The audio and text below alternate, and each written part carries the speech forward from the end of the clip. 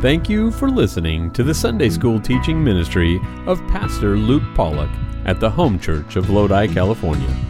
You can get more information about our church and about starting a relationship with Jesus Christ at www.thehomechurch.net. Our prayer is that this message from God's Word will renew your heart and mind today. Right, yes. It is an incredible book, the book of Romans. We're going to be in chapter 5 today. This is lesson 9, and as we titled this, God's Power to Transform Anyone. If there's one thing you see all the way through the book of Romans, it's that God can transform anybody. And this is really, have you ever opened the hood of a car and you're looking in the engine compartment there, and you just kind of have a stumped look on your face, like, what? Now what? And what do I do to fix this thing? Or, what does that do? What does that do? What does that do? That's kind of like the book of Romans a little bit. It's the mechanics of the gospel. It's the mechanics of salvation. And you open it up and you're like, huh? But the more you learn, oh, that's what this does. Oh, that's what this does. Oh, okay. Then it all begins to come together. And so Paul is kind of putting the puzzle together about salvation and what God has done for us. It's so rich, the rich book of Romans. So, all right, Romans chapter 5 today. I've mentioned this before, but it's worth repeating. Some might call this the evidence of the depravity of man. Listen to this. These are the property laws of a toddler. Okay? If I like it, it's mine. If it's in my hand, it's mine. If I can take it from you, it's mine. If I had it a little while ago, it's mine. If it's mine, it must never appear to be yours in any way. If I'm doing or building something, all the pieces are mine. If it looks just like mine, it's mine. If I saw it first, it's mine. If you are playing with something and you put it down, it automatically becomes mine. Number 10, though, if it's broken, it's yours. This is the truth, okay? Here's the truth whether we like it or not. We start off in this world as selfish little creatures. And some of us don't get much better, unfortunately. Have you seen how some people, what some people will do if you mess with their house or you mess with their car? Do you see what some people will do? What's wrong with us? Why can't we be more giving? Why can't we be more selfless? Why do we have to get angry when somebody else gets in line in front of us at Costco? Or somebody drives in and gets that parking spot that we really wanted?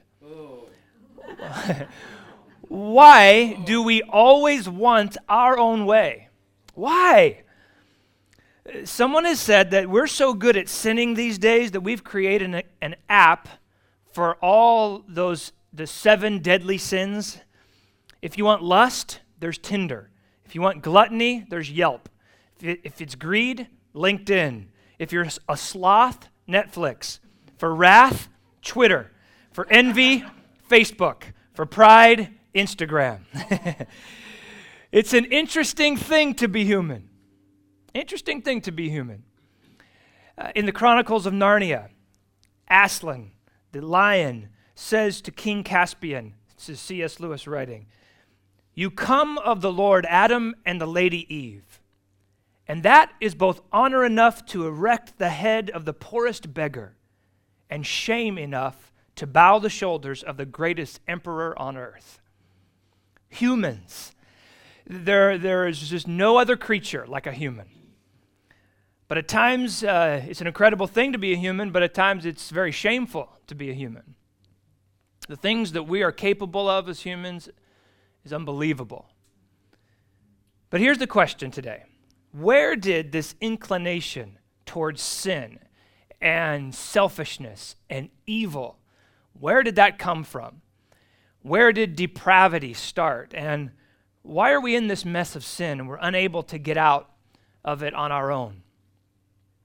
Evolution says it's because we're not fully developed. Education says, well, there's no such thing as sin anyway, don't worry about it. But the Bible says that it all came from one man. And we're going to look at that today. This is going to be a very theological sort of lesson. We're going to look at biblical anthropology, if you will, not the study of the biology of man or cultures or societies, but the biblical doctrine of man. Who is man? And particularly the doctrine of depravity. The scripture passage we're going to look at today is maybe, as some have said, the most difficult portion of Romans to interpret. But don't be worried, and I will say this, it's a powerful passage.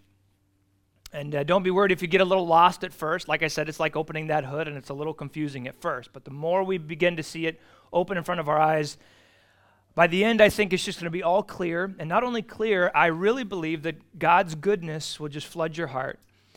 And it will bring an amazing encouragement and rich food for your soul today as we look at this. So hang in there to this great passage. To start off, though, if we're going to understand these next few verses, there's a few general truths that we need to understand.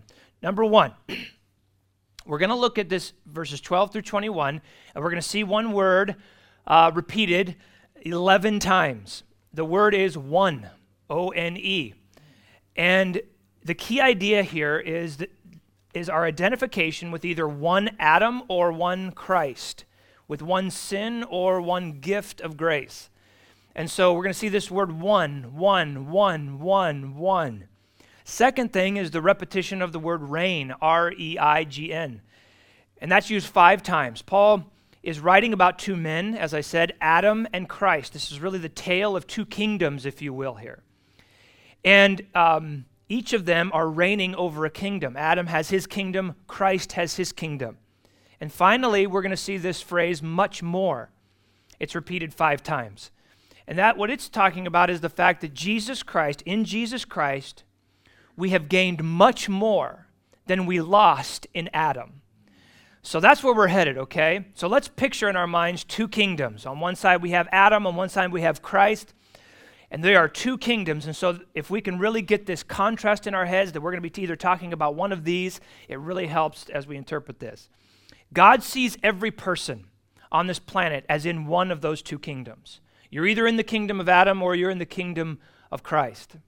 And so Romans 5, verse 12, let's begin. Wherefore, as by one man sin entered into the world, and death by sin. And so death passed upon all men, for that all have sinned. Now here's the key point of this verse, and that is by one man, sin entered into the world. We see that very plainly. And because of that sin, something else came into this world, this verse says, and that is death. Death passed upon all men, everyone. Now, and we see that because all have sinned. Now, we all know that Paul is referring here to Adam. He's the first man. He was the one who sinned. He was created first, and therefore he is our human representative in the Garden of Eden. Some call him our federal head or something like that, but we can just say he is our representative. And he's the best we had at the beginning, and he had the best chance of this. He's number 1 in our bloodline. And our father, Adam, sinned. We see that in the book of Genesis. He ate the fruit. God said, you can eat any of this wonderful fruit. There's all kinds of fruit here. Just don't eat of this one tree. And that one tree Adam ate of. And so once he did that, this verse says that sin came into his bloodline, and death also passed into the bloodline. And that's where death entered this world.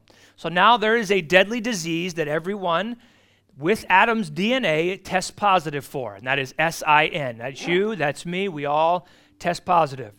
This sin corrupted Adam's DNA.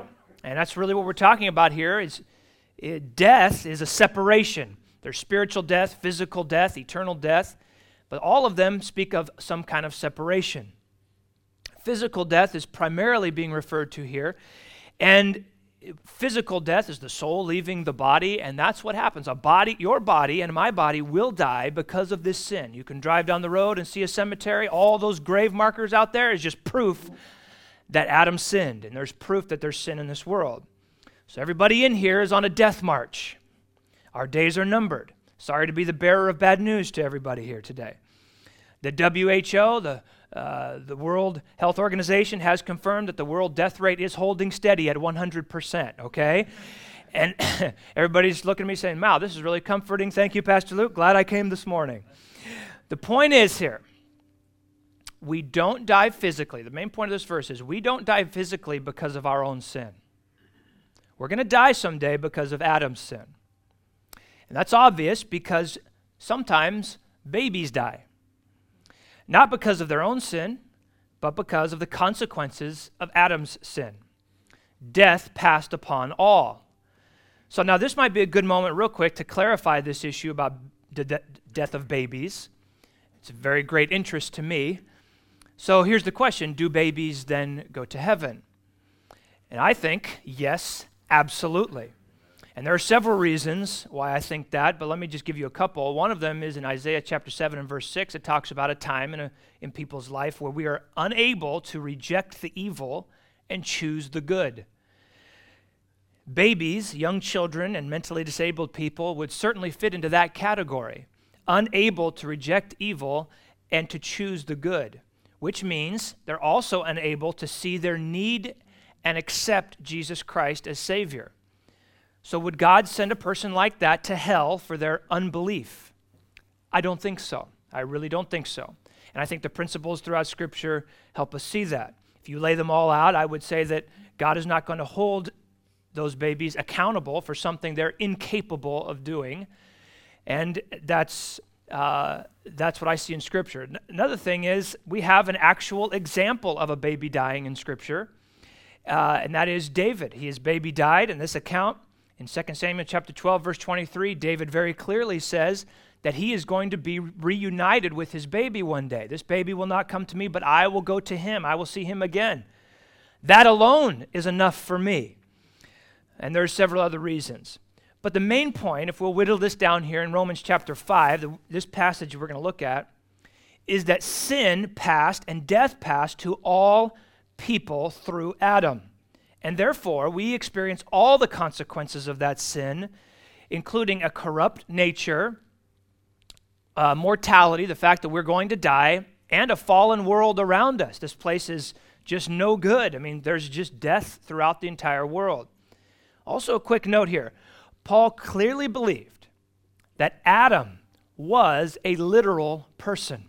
He did not take Genesis and think that this world started billions of years ago and Adam's just sort of a figment of our imagination or whatever.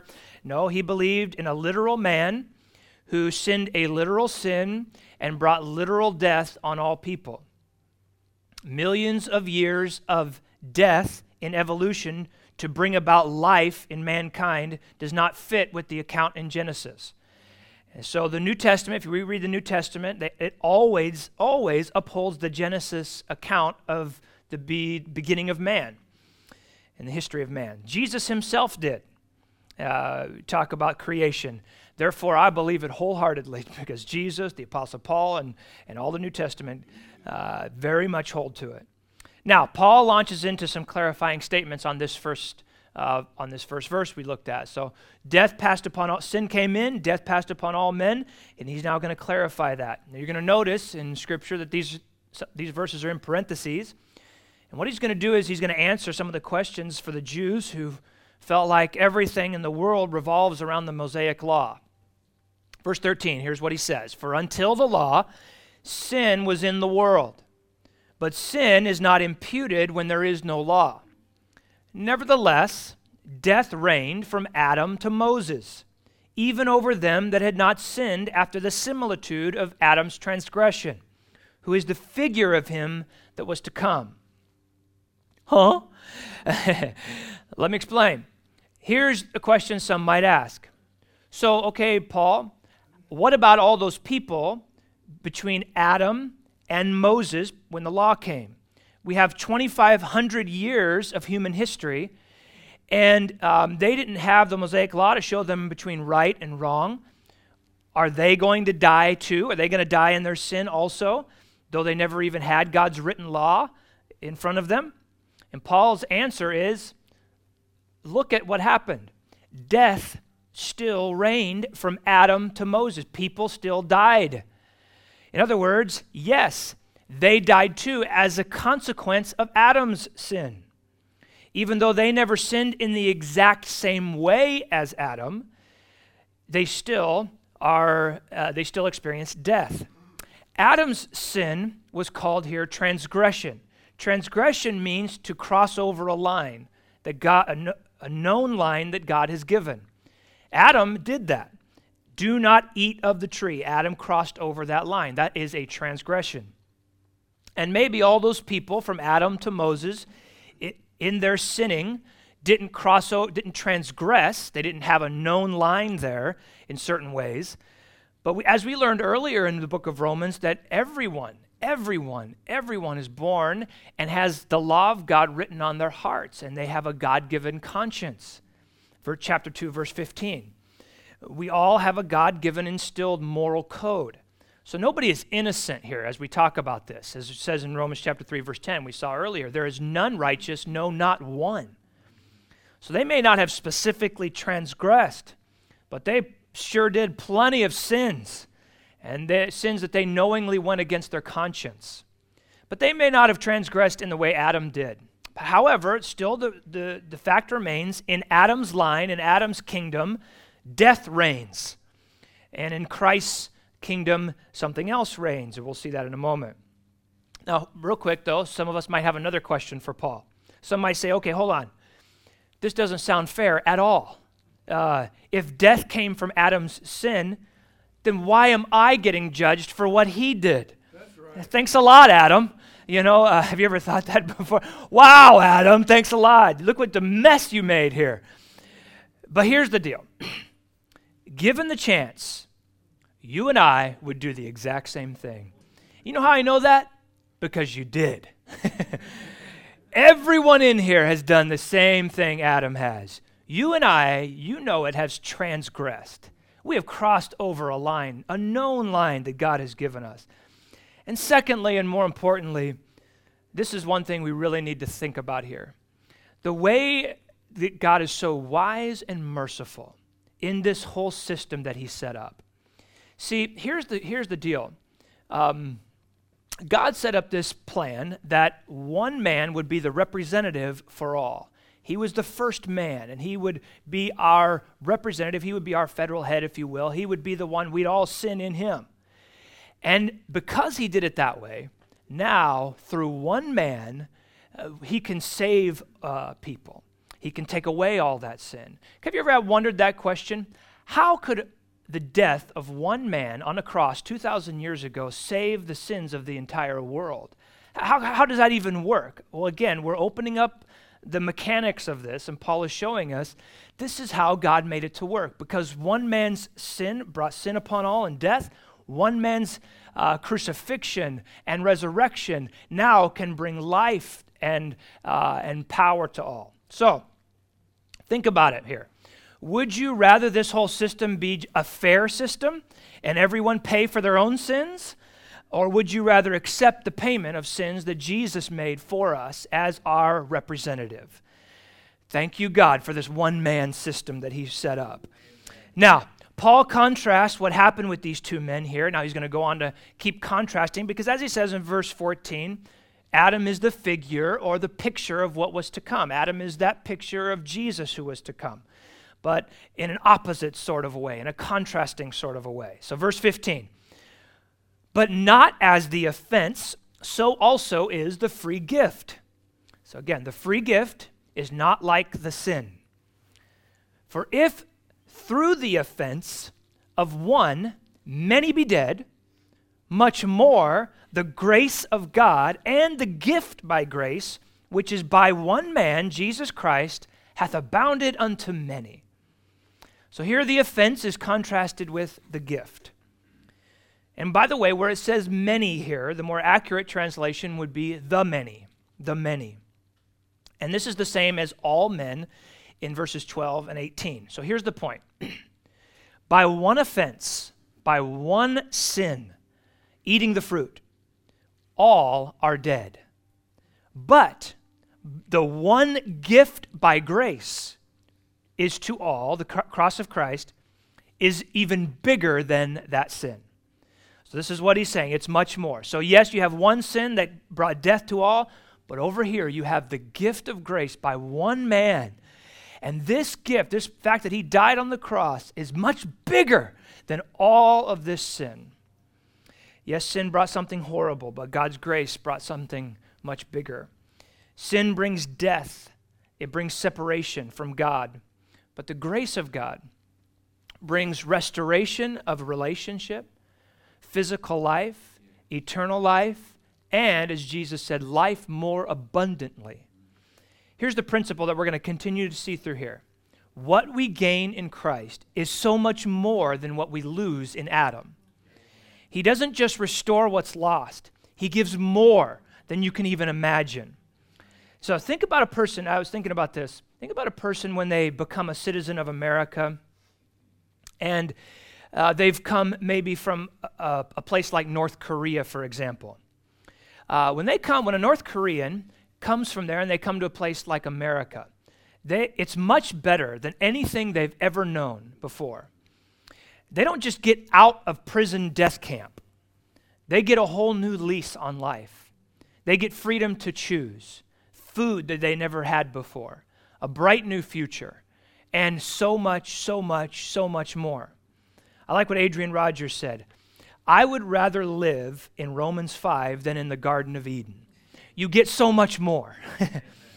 What a treasure it is to be a citizen of heaven and to know it. Do you realize what we get? I read the story about a man whose parents were immigrants. They were Jews from Europe, and they came to America in search for safety. His parents back in the day lived and they worked in New York, and they were not well off.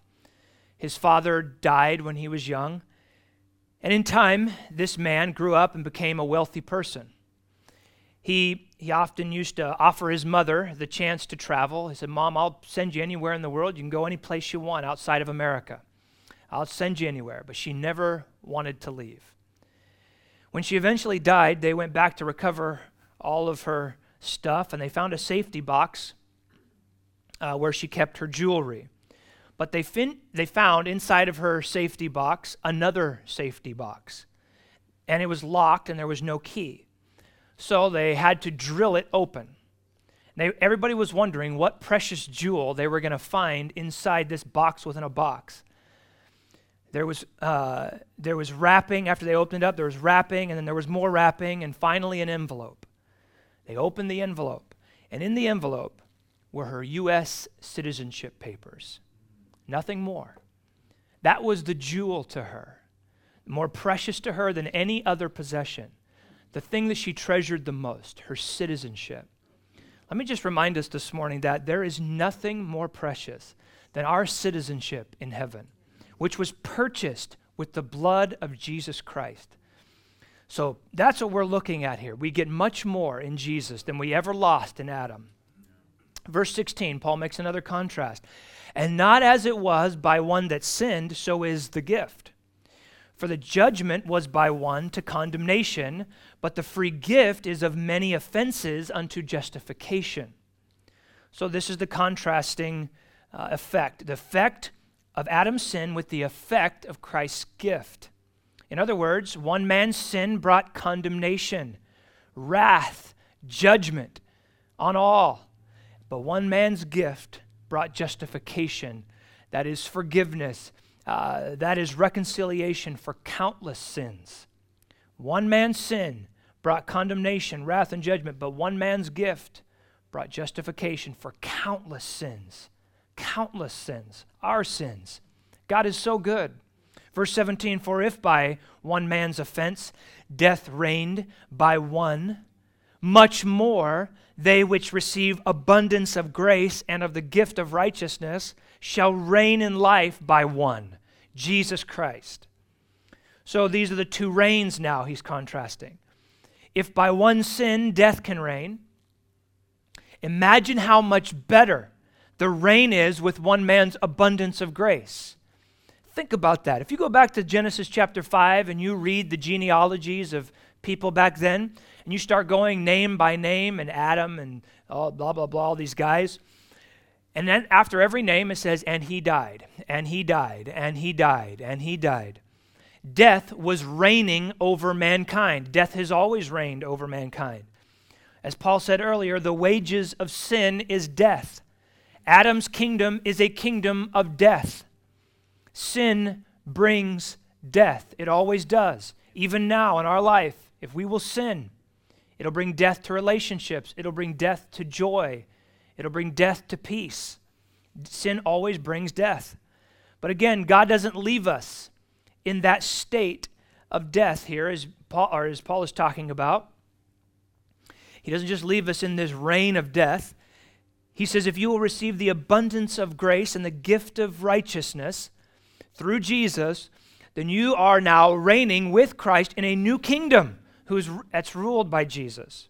You become a child of the King. A new kingdom you're in. And it's much better than this other kingdom. By the way, someone who reigns in life, as it says here, is someone who has authority over sin. You have authority, it means a lot of things, but it means you have authority over sin. In other words, you can walk around in victory and not defeat. You have power over sin. You don't have to do that thing. He or she, we can say, I am not under sin, I am over sin. To reign in life is to do the right thing when I would have done the wrong thing before. And as a footnote, notice, and by the way, we'll reign with him in eternity as well. But as a footnote here, notice carefully this verse reminds us that this grace and this gift of righteousness come to they which receive. They which receive. See, this gift of grace, this gift of righteousness is offered to all, to everyone, but it's only applied to those who receive it. Some will receive and some will not. When Jesus died, his blood was available to all. We do not ascribe to the doctrine of irresistible grace, where God arbitrarily decides who gets his grace and who doesn't without man's ability to deny or accept. He has no say in the matter. I think this is one place in Scripture among many that says that man must receive. So now, after his parentheses, Paul summarizes his whole theme, and this is what we're going to see and put down in our notes here. Here's the key theme, verse 18. Therefore, as by the offense of one judgment came upon all men to condemnation, even so by the righteousness of one the free gift came upon all men unto justification of life. For as by one man's disobedience many were made sinners, so by the obedience of one shall many be made righteous. So again, we're contrasting now the obedience of two men, Adam and Christ. Here's the main theme, and this is what you can write in your notes. Adam's one act of disobedience brought sin and judgment on all. Christ's one act of obedience to the cross makes justification and righteousness available to all. There it is. There is the glorious truth. This is that one man system that Christ has set up. This system of we have sinned in Adam, and yet he is our representative, and all the consequences of that come to us. But the same with Jesus. He is our representative. And on that cross, he took our sin. And he, by the gift of his grace, laid down his life. And therefore, in him, our sins are forgiven. And now we have the gift of righteousness put onto our account. What an amazing thing Jesus did for us here. Someone has said that one man's decision regarding a tree that altered the course of history, and another man's decision regarding a tree that altered the course of human history. So whose kingdom do you want to belong to? Adam's or Christ? This is a no-brainer. But again, because there were so many in Paul's day who thought that they were saved by keeping the law, he had to clarify one of God's purposes for the law of Moses. In verse 20, moreover, the law entered that the offense might abound. But where sin abounded, grace did much more abound. That as sin hath reigned unto death, even so might grace reign through righteousness unto eternal life by Jesus Christ our Lord. We need to understand something this morning. The grace of God has been there since day one. It's not something new. God dealt with Adam and Eve in grace. God dealt with the patriarchs in grace. God dealt with the nation of Israel in grace. God has never not dealt with people according to his grace. God didn't all of a sudden get more gracious at some point along the way. Oh, I decided I'm going to be more gracious now. That's not how this works. What this means is here that the law did not come to replace grace. The law of Moses was never meant to save anybody. That was not the point, ever. Paul was trying again and again to get the Jews to see this. God's law was an act of God's grace. See, God was extending a warning that our sin is much worse in God's eyes than mankind realizes. See, notice it says here, the law was brought to make the sin abound. Make sin abound, which means that we would see how sinful our sin actually is. This is such a gracious thing of God to do. So gracious. He could have just let us keep going without any warning. I read about a woman in India recently who was walking to work one day along the train tracks, and she tripped over a broken rail.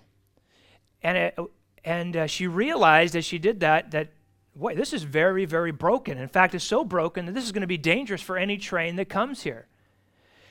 Seeing how bad the situation was, a true story, she knew she had to do something she heard an oncoming train. She ran where she could, and she took her red sari and started to just wave it as much as she could.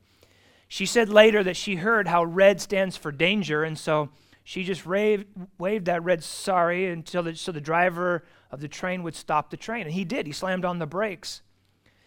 And later, he said, and all the people in the train were saved. Later, that driver of the train said that woman's actions saved the lives of around 200 people. This is one of God's purposes for the law. It was given to wave the red flag.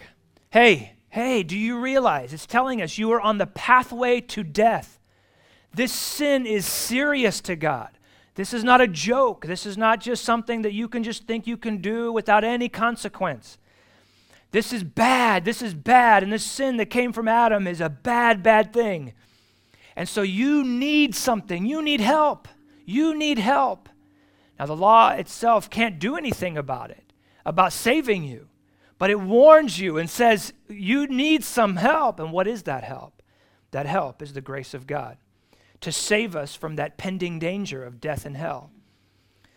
So God's law is an act of grace, but it was never meant to be the thing that saves us. It warns. Only Jesus can save. Amen. But look at the beautiful way that this chapter ends. Yes, God may have to warn you that your sin abounds. But look what it says. Your sin abounds, grace does much more abound. The word literally there is superabounds. That's the amazing thing about God's grace. God's grace is always more and higher than your sin or mine. So yes, God says your sin is abounding, it is very bad, and you are on a pathway to death. But he says, you know what? God's grace is always abounding. It's always much more. It can cover any single sin. See, some think that they've sinned so bad that they've crossed the line into some territory that God can't forgive. But God's grace, he says here, always abounds much more. Amen. We can't out-sin the grace of God. We can't sin more than God can forgive. Now, it's not cheap grace. It cost Jesus his life.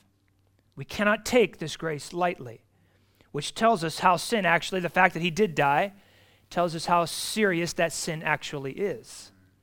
But it is superabounding grace, and it will cover any sin. Remember, Paul wrote at a time in Roman history where the immorality and the wickedness were so in your face, and they did things in this time and in this era that we can't even discuss out loud. Nero and some of the other emperors are known as some of the most vile in human history. And that is the time that Paul said, yes, your sin, Romans, may abound, but God's grace does much more abound. Roman morality, that's an oxymoron. And yet Paul says, where sin abounded, grace did yet much more abound. So let me just remind everybody, this is good news for us. No matter your sin, no matter my sin, wherever our sin is, grace does much more abound. Somebody has pictured it. They said it was like our sin puts up a big dam, the biggest dam we can put up, and it's so high. But the point is here, God's grace can always overflow whatever we think we can build up. And that's good news. Whatever your sin is today, the grace of God can cover it. Lord, we thank you. We hope you enjoyed listening to the preaching and teaching from God's Word today. You can get more information about our church and about starting a relationship with Jesus Christ at www.thehomechurch.net. From all of us here at the Home Church in Lodi, California, thank you for joining us.